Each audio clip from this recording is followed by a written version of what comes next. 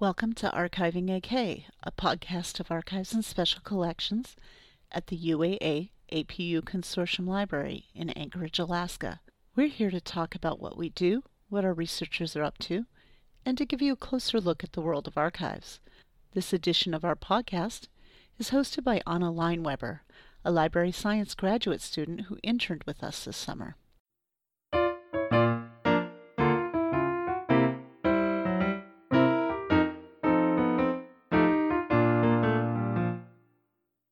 Hi everyone, I'm Anna Leinweber, a graduate student working on a Master's of Library Science from Louisiana State University. I've been working with the UAA archives as an intern this summer, and as I wrap up my time here and in Alaska, I've reflected on things I think are valuable for others seeking similar careers that I've learned while here, and decided to interview the archivists so that you can learn some insider information. Alright, so my first question for y'all today is, how would you like to see the archival profession develop into the future? So I went with a more practical approach to this one for jobs. So I think that there should be less strictly term positions where they only work for 3 years and then they absolutely have to get out. Because I was at a session a few years ago at SAA where they were discussing this, and then there is that letter that just came out within the profession from the UCLA archivists, and they're on 3-year term contracts, and then they're gone. It's like they have to leave after 3 years or 2. I don't know exactly what. And a lot of positions, not just at UCLA, are like that. And I think that can harm the institution, because as an archivist, you build relationships with the community, with researchers, with donors. You're working on a project, and then when you leave, what happens to that project? Does the project not get completed? And you get to know the collections better if you're there longer. Right. And there's some places that they'll hire 3-4 people on these consistent cycles, and I think that can be somewhat problematic. Yeah. I also don't think they're going to stay for 3 years. I mean, that's one of the real problems with soft-funded projects, is that if you know it's like a 2-year grant project, you're telling me honestly after year 1 passes, you're not job searching? And then how do you complete out the grant? How does the institution complete out the grant when in reality their archivist is probably going to be out the door at a year and a half? It's a real struggle. I mean, because you're not going to then be able to hire somebody for probably 6 months. And how do you meet the requirements of the grant within that? By like token, I think it's super important for early career people to have a broad experience of archives. And I don't think working at the same institution for your career, or even in your early career for many, many years, does you many favors. It does mean that sometimes you get stuck in places where you can't move up because there's no mobility. And then how do you move on? So that one I'm really torn on. I mean, 3 years and out the door, no, that's not really fair. And it doesn't make a lot of sense. There has to be some wiggle room on that. But I don't know what to do with being at one institution for serious lengths of time, unless that's all you want to do. Right. But I've seen people get trapped in jobs that 5 years in, they'd rather be doing anything else or they'd like to specialize, or they'd like to not specialize, and they can't move on because they haven't developed any breadth of experience. And most of these jobs are like solely processing jobs. So they're only getting to do one aspect of the work that goes into archives. And some of them aren't being allowed by their bosses to do anything other than that. And I think we all know that, working on the reference desk helps us describe things better, and, processing collections helps us provide reference services better. And selection for the digital archives. What trends we're seeing. Yeah, even if you look at the job ads for people who are calling for a few more years of experience in processing, they're usually like processing manager jobs, and they want supervisory experience too. And if you're in a standard early career processing job, you're not getting what you need to be able to move into those. There are no mid-career or end-of-career jobs that pay wonderfully that are processing gigs. It's something you do and something you need to do within your career generally in a lot of places, but it's kind of a bit of a dead end at times. Yeah. Yeah. I also added, to kind of go off what you said, was that more like entry-level jobs requiring a master's degree with better pay. Yeah. Because I think that the salary that I have seen on some of these job ads where they want somebody with a master's degree is atrocious. Yeah. I mean, $25,000, $30,000, the degree tends to cost more than that. Mm-hmm. Yeah, I've seen a lot of jobs where they don't get paid a lot. And I look at some of the institutions that are paying like this, and I wonder, how would they ever pay more? Mm-hmm. Yeah. You know, it's not just we have to stop paying entry level these low wages or further on. It's not even just entry level. It's right. all over. Yeah. But how do we do that? How do we get the financial support to pay better? I mean, I think every educational profession has gone through this. Mm-hmm. Teachers, definitely in the U.S. There's a lot of necessary jobs out there that don't pay very well, that require a certain amount of expertise in schooling, but they aren't recompensed that way. How do you fix that? We were kind of talking about competition in the profession, I and another colleague, and it was like, well, there's plenty of room for archives in Alaska. I mean, we can't all save everything, and we can't all provide access to everything. We're just not big enough. But the problem with new ones coming in is there's a limited resource base in terms of support. And so if you were to open up a new archives in Alaska, for example, would that money be coming from somebody else who's already in business? I don't know. It could take support from another institution. Right. So it's not, I mean, there's plenty of room in the profession for new hires, I think. Mm-hmm. I just don't see the financial support for it, and I don't know how you fix that. Yeah, I don't know. I know that's an issue that's been going on for a long time, and I know it's been discussed. I mean, there are people out there that are working a full-time job and not getting paid very well, so they have to have another job on the side, or they're just working 2 part-time positions that neither one really pays that well. But I don't know. I don't know what the answer is. How we don't want the profession to develop. Yeah. I'd like to see it develop in a way for people to get paid more fairly, I think. Yeah. Because I do think that some institutions do not pay their archivists well. Yeah. From what I've seen in the job ads. And, I mean, these places need the expertise of a professional archivist, but they don't want to pay. They don't want to pay, or they can't, or they can't. A lot of it is they can't, and that's not. I mean, that's not their fault. That's not. No, they don't have the funding. So, tabling funding issues for another time and its own podcast, since it deserves one. Another thing I would like for y'all to speak on is what kinds of things you would like to see graduate programs across the country do to better prepare their graduates for work in the field. I know one thing that we've discussed amongst ourselves is sort of the lack of preparation for doing instruction sessions. Mm-hmm. We in graduate school do presentations a lot in front of our classes, but we're presenting on the subject matter that we're learning, not necessarily teaching people how to use primary sources in their research or how to find archival resources. And I think that's a skill that I would have liked to have come into this job having already, rather than having to develop it on the job. I used to, as one of our in-person interview things, our candidates always have to do a presentation. And so for a couple of our interviews, one of the presentation topic was you get to select what audience you're teaching to, but do a basic archival instruction session. Mm-hmm. If you were teaching class, whether it be undergraduate, high school, graduate, seminar, whatever, do a half-hour instruction session on doing archival research. And there were actually a number of applicants that I discovered ended up having teaching backgrounds who did quite well, mm-hmm. because they just jumped right in. But for the newer archivists who hadn't done a lot of outside work, and definitely not within academic archives, that was a struggle. It's interesting because my first real job as an archivist, professional rank job, was at the Utah State Archives.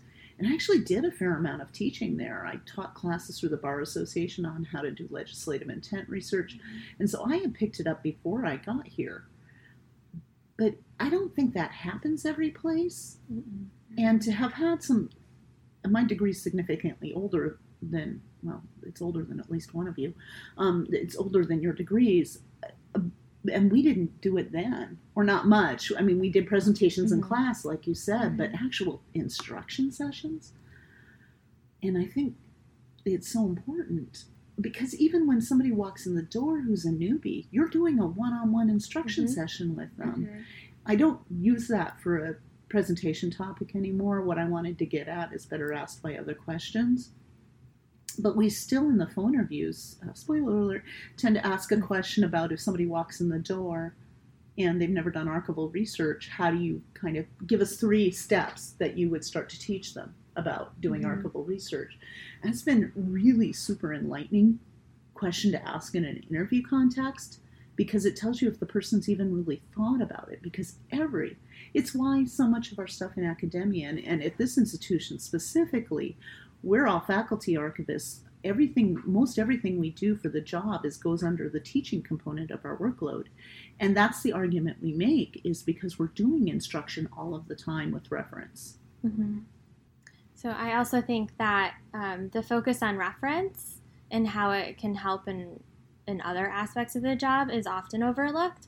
It's always couched in terms of access, which is really important. I mean, obviously we're here to make this stuff accessible, but you have to be able to come into a reference interview and you don't know who you're talking to, but that person can be a potential donor or they can be somebody within the community that can help you with connections. And I think that aspect of reference is often overlooked in grad school and in the field because it is a form of outreach. And you are, in your reference interview, you're tending to teach the person about archives or what you have.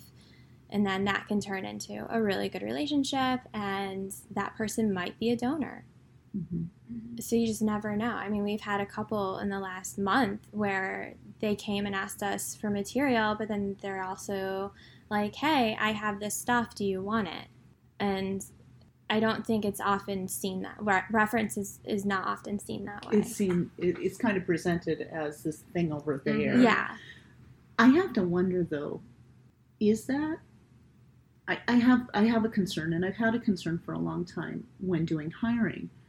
A huge number of the graduates in archives these days are coming out of schools that are hosted within library programs. And as near as I can tell, a lot of the reference training, not a lot, some of the reference training within those library programs is library reference. It's not archive specific. Yeah. And I think there is a difference. Yeah. And it's not that that's not useful information. I think there's a lot of similarities. Because you're helping somebody find something. Exactly. In the end, it's information access, right? Yeah. But because archives are different enough, and they usually, especially with a new researcher, require a little more intervention at the beginning stages.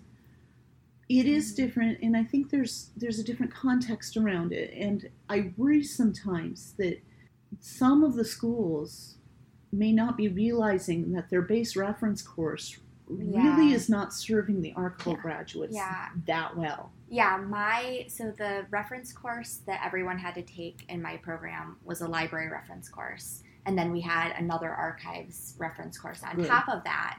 It was like reference and outreach. So half of the course was how do you conduct a reference interview and that kind of thing. And then the second half was how do you, reach out to your community. But the library reference course that I had to take was solely about electronic databases. And at the very least, even though I got that archives reference course, at the very least, that that having to take that library reference course that was not useful for me, you know, took away my ability to take something else that would have been useful. We had to learn all of the databases. We did stuff within a library with the reference books, and then we took this huge test on it. And it's like, I don't use it. I use Newsbank. Yeah. But searching a database is not a bad skill as an archivist. But I don't need it at that level. I don't need to remember. I don't need a whole class 200 databases. I mean, that's not what I do every day. Right. Yeah. So, and if you went to undergrad where you did something with research, you're going to get how to use a database in your classes. So, and to get a graduate degree, you need to have gone to undergrad. And it might have been, if it was 20 years ago, I can understand that if you have a large gap. But if there is no gap, I went from doing a lot of research in my undergrad to learning how to do research and reference based on databases in grad school. And I think that class might have been a waste of time. I would have liked to have a more archives-focused reference class than the one with the libraries. In terms of the other courses, the SAA guidelines are really extensive. I'm not sure you can actually fit all of them complete within a master's degree program. But it's, I don't even have a problem with like the processing classes and things like that kind of teach the perfect way to do things because you learn very quickly in your jobs that there's sometimes exceptions have to be made, that not everything is going to be a perfect situation. Having your fingers in a collection is a good thing, but I think most programs try to have a practical component. So I don't think that's a huge problem.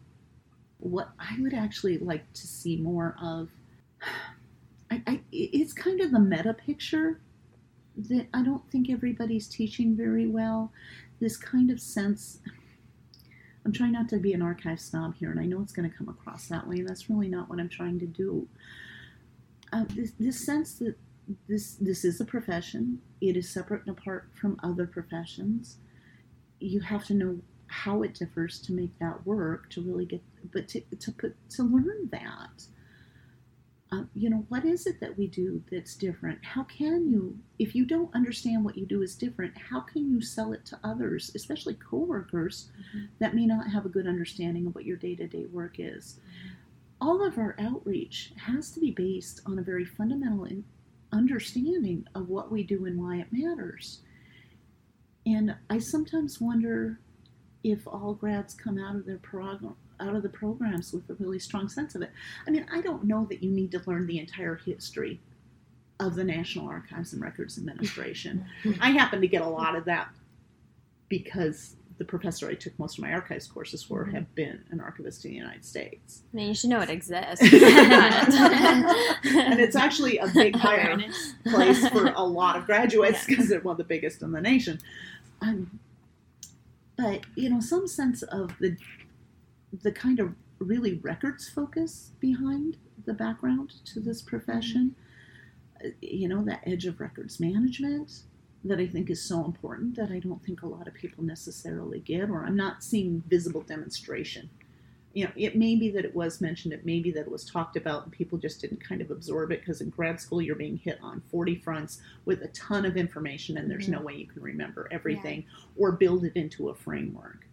Yeah. But I like it, if I say the name of Hillary Jenkinson, somebody's actually read, whether they've read them or not. I've never read them. We have to read them. See, I'd have read plenty of Schellenberg and hosts of others, but some sense that, there's something there and it does speak to what we do today. And what is that? I hear a lot about forming and building relationships in the reference setting and using that towards outreach and the importance of human interaction in archives. So off of that, how can SAA and other bodies bridge the gap between graduate education programs and current archivists? Make it affordable for grads to attend. Honestly, I think a huge amount of the importance of going to SAA conferences and workshops is the networking that can occur, the people that you meet.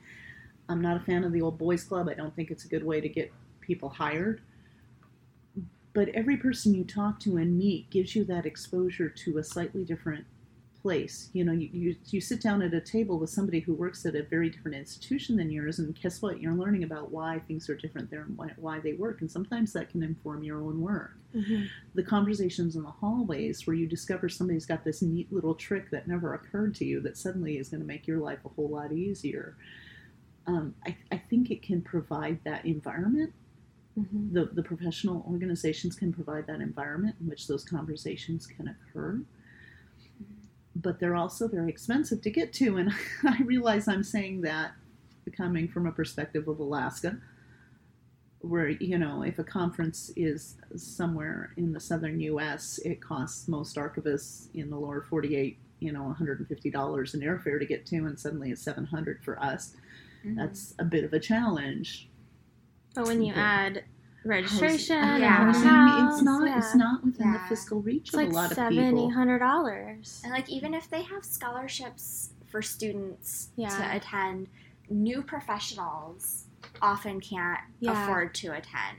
Like, I was on an award committee awarding these students and new professionals. They both could apply this award, but I can't afford to attend SAA. So yeah, not every the reason, one of my concerns, and I think it's a professional concern at large, is the sense that SA is mostly for academic archivists, which I find a real problem. I don't like that. I don't think it's good for any of us. Mm-hmm. But the reality is, aside from a few places like here, a lot of academic archivists have better support to attend. And it's really hard to diversify a profession in which only one group of people can really afford to go to the conferences or participate in continuing ed. Mm-hmm. Even Northwest Archivists, is their annual meeting, which is relatively inexpensive as those things go, is still fairly expensive for us to get to. Mm-hmm. Like, there are other programs. They do things like the mentoring program, which I think is really good. But again, that comes down to the mentor-mentee relationship. How much time are they willing to put into it? Mm-hmm. Do they email? Do they actually email each other? Do they ask questions? Do they talk? Do they meet up? Yeah. I don't know. Yeah. I have no answers. I think it's impossible to envision a future that, for us, that doesn't involve some sort of professional involvement and development, because of that networking context. But how to do it better, I think that's just going to be a learning process. Yeah. Okay. So what knowledge and skills would you say are most critical but might be unexpected for graduates entering the field? Social skills. So much what we do revolves around people. I mean, we're either describing the products of people. You have to talk to your coworkers, whether you want to or not, whether it's fellow archivists or, you know, your boss, who might not be an archivist, but they're still your boss. You have to have a communication, to be able to communicate effectively. Or researchers or donors, you have to be prepared to be outside of the workplace, and somebody asks you what you do. You have to be prepared to explain that no matter where you are. I mean, I was on backpacking last weekend and somebody asked me what I did, and then I had to explain to them what I did. So here I am in the middle of nowhere, and I'm still having to talk about my job. So you have to be able to communicate and be prepared for that. And I think a lot of people, or some people, enter the archives field thinking that they can just sit in the background and process a collection and not talk to anybody. But you're still working on the papers of a person or a corporation, but you have to be able to understand people in a certain way. Well, and I don't think you can necessarily describe a lot of collections outside the context of talking to some people who have been involved in creating materials like that. Yeah. One of the real challenges to original order is we don't necessarily recognize it when we see it. But if you talk to people who are doing things like that, sometimes there are original orders that are just hidden from us. We just haven't met the person who can tell us about them. You can't be expected to recognize everything. And if you rearrange something significantly, you may be removing a lot of context that the end user could have used. That can be dangerous, or making bad appraisal decisions about what stays and what goes. You've taken a corporation's records, a business of some ilk, the standard rules about we may not keep tax returns may or may not apply, because that is the business of the business. Right.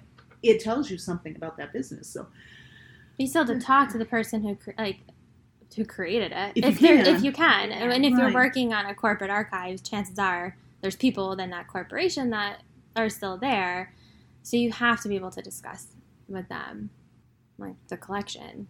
And even if you're just processing stuff, you still have to talk to people. Right. And I think that that's something that a lot of people don't understand. I want math skills. I really want math skills. They don't have to be, you don't have to be doing massive amounts of calculus here. But some people, the field loves rainmakers, right? Let's face it, people who can bring in grants are people who can get jobs anywhere. And if you can't put together a budget, there's so many soft skills like that. I don't know if that's a soft skill, but project management, not a huge amount, again, but some sense of how do you take something from a starting point to an ending point and get it done within the time allotted. What decisions do you make? Can you plan that out? It doesn't have to be hugely planned, but we all know that when you don't do a little bit of planning, sometimes these things stretch on for years with no end in sight. Yeah, I got really tired there for a while of putting together budgets for other people who were putting together grant proposals because they simply couldn't do the basic arithmetic required. That's really frustrating. But that kind of goes back to the concept of this kind of broad, a jack of all trades, master of none. I don't care about the master of none, but the jack of all trades, anything, the more basic exposure you have to science, the more likely you're going to be able to recognize science when it crops up in your collections. And it will, probably, in some contexts. I'm not a fan of poetry, but I recognize it usually when I see it. I honestly think the best background for an archivist is a pretty diverse background, not really heavily disciplinary based in any of the traditional academic disciplines. There's a reason this is a professional discipline and not an academic discipline for the most part. But, you look at us, okay, I've got the standard undergraduate history degree, but neither Gwen nor Veronica do, and I think that's brilliant, because they all bring a different thing to it. Yesterday we were passing around a folder full of translations and trying to figure out what the original language is. It took about 4 of us to finally pinpoint finish. There were some suspicions, but we wouldn't have been able to say, no, it's definitely not this, if we hadn't had the individual backgrounds that we did. Yeah, I think just like a skill, not necessarily one that you might think of, but just being able to be flexible with your time. Because I can't tell you how many times I've planned to work on a project and something else walks through the door, a new collection walks through the door, or a really intensive research question walks through the door, or a piece of equipment is temporarily not functioning, and looking at your Bookeye scanner, and it just kind of throws off my entire plan for the day, and then... Or you think you're done with a collection and the donor says, I have more stuff, or the more stuff just shows up. And you have to just be able to, roll with it. Yeah. And you just go with the flow and just be aware that what you think might be finished tomorrow might not be finished for another week. It might not be finished for another... Or you plan to work on a collection, and when you get into the collection, you realize that there's a lot more work for you to do. Like you come across some slides that are moldy and need to be dealt with. And you have to stop. Whatever your process is. Or find nitrate. Unexpectedly. Ruins everything. It's interesting because I think a lot of those things are things I consciously and subconsciously work into interview questions that can kind of assess that, because I hadn't really put my finger on that. Thank you for Gwen for saying that, because it is hugely important. Somebody who can roll with the flow, somebody who can be interrupted and not entirely just kind of lose their place and not be able to get back to it, it's a necessary skill, especially in a small shop like ours, where we're all doing a little bit of everything, and you never know what the next thing through the door is going to be. We can put notices on our webpage all we want about, please, like right now with this construction going on, please do not drop stuff off. Call us ahead of time. We'll come fetch it. But people still show up at the door carrying buckets of stuff. And it's like, oh, wow. Okay, now what do? We have to drop everything and go figure out where we move this to. Being able to prioritize that. Yeah. Like I finish one addition to a collection, and then 2 weeks later I get another addition to 3 collections that I had worked on in the last year. And it's like, well, when do I do each of those? And just prioritize it. And you have to be able to do that. Realistically around here, we do tend to, if somebody's still around and they did the first part of the collection, they get the next bit. Just a nice juggling system. But realistically, that's not a requirement. Right. I mean, you could say, you know what, Arlene, I just don't have time to do this. Somebody else has got to do this. Or I've got this piece of it parceled out that if we could get some student labor, maybe we could have them work on it for a while and I can walk away and get something else done. We don't always have student labor, so that, and lots of places don't have people that they can do that with. Where one-person shops don't have that option at all. They just kind of have to deal. Yeah, I'm hearing a lot about a mixture of individual workload and one-person shops having to manage your own projects, and then also working in a team and balancing the various archival work amongst team players. So, to conclude, as academic archivists in a university, what do you wish students, faculty, and other administration understood about the work of archiving? How expensive it can be. The cost of it. Well, I think the administrators understand that one quite well. I mean, how much supplies cost. That's what I mean. I mean, the fact that our supplies can be quite expensive. And we have to budget for it. Yeah, and we budget for it and prioritize what we need. But I think there are some people that don't understand the time that can go into describing a collection, and that time costs money, and how much those boxes and folders and enclosures cost. I think that a lot of the work of archives is invisible. Yeah, a lot of what we do, people don't realize. Unless they walk by and see 3 or 4 researchers in there, they assume that nothing's happening.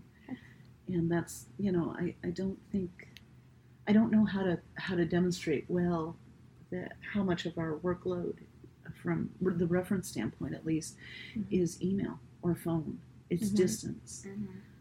So much of the work we do describing collections is done in offices, is not done out in the research room, although looking around here right now you wouldn't know that. There's boxes everywhere, and many of them are ongoing collections that are under processing.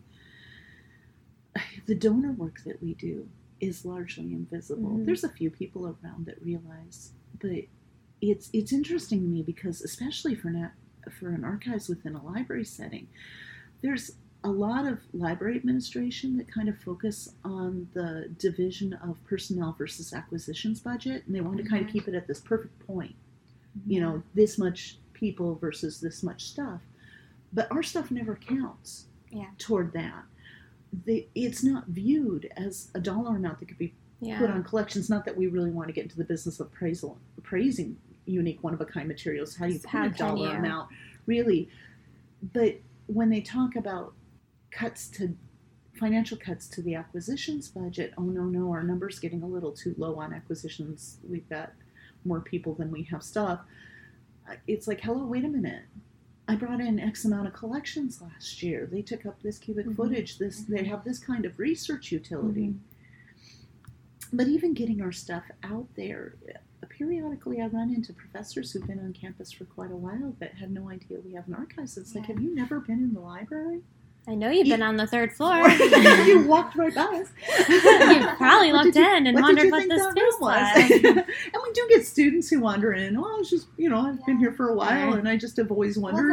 Or what's a rare book? The common thing that I see with students is that they don't realize that they can use our collections. Yeah, they think that's a big that problem. we're just here for the professors and, we're here for everyone. You don't even need to be affiliated with the university. So that's one that we really try to.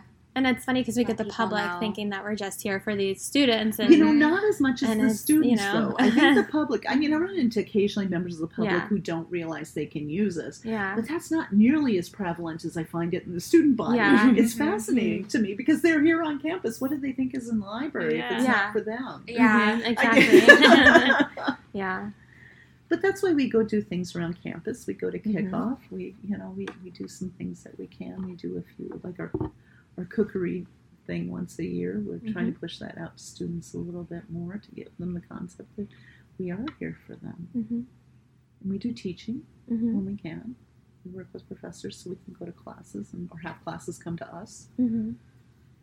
So I think we're making good strides. I would have said 10 years ago we were nowhere near here in terms of our outreach. We're seeing more students. We are too. seeing a lot more And some of them students. aren't affiliated with a class that we gave an instruction session too. So I think that's a really good sign that they know that we're here and that we are for them.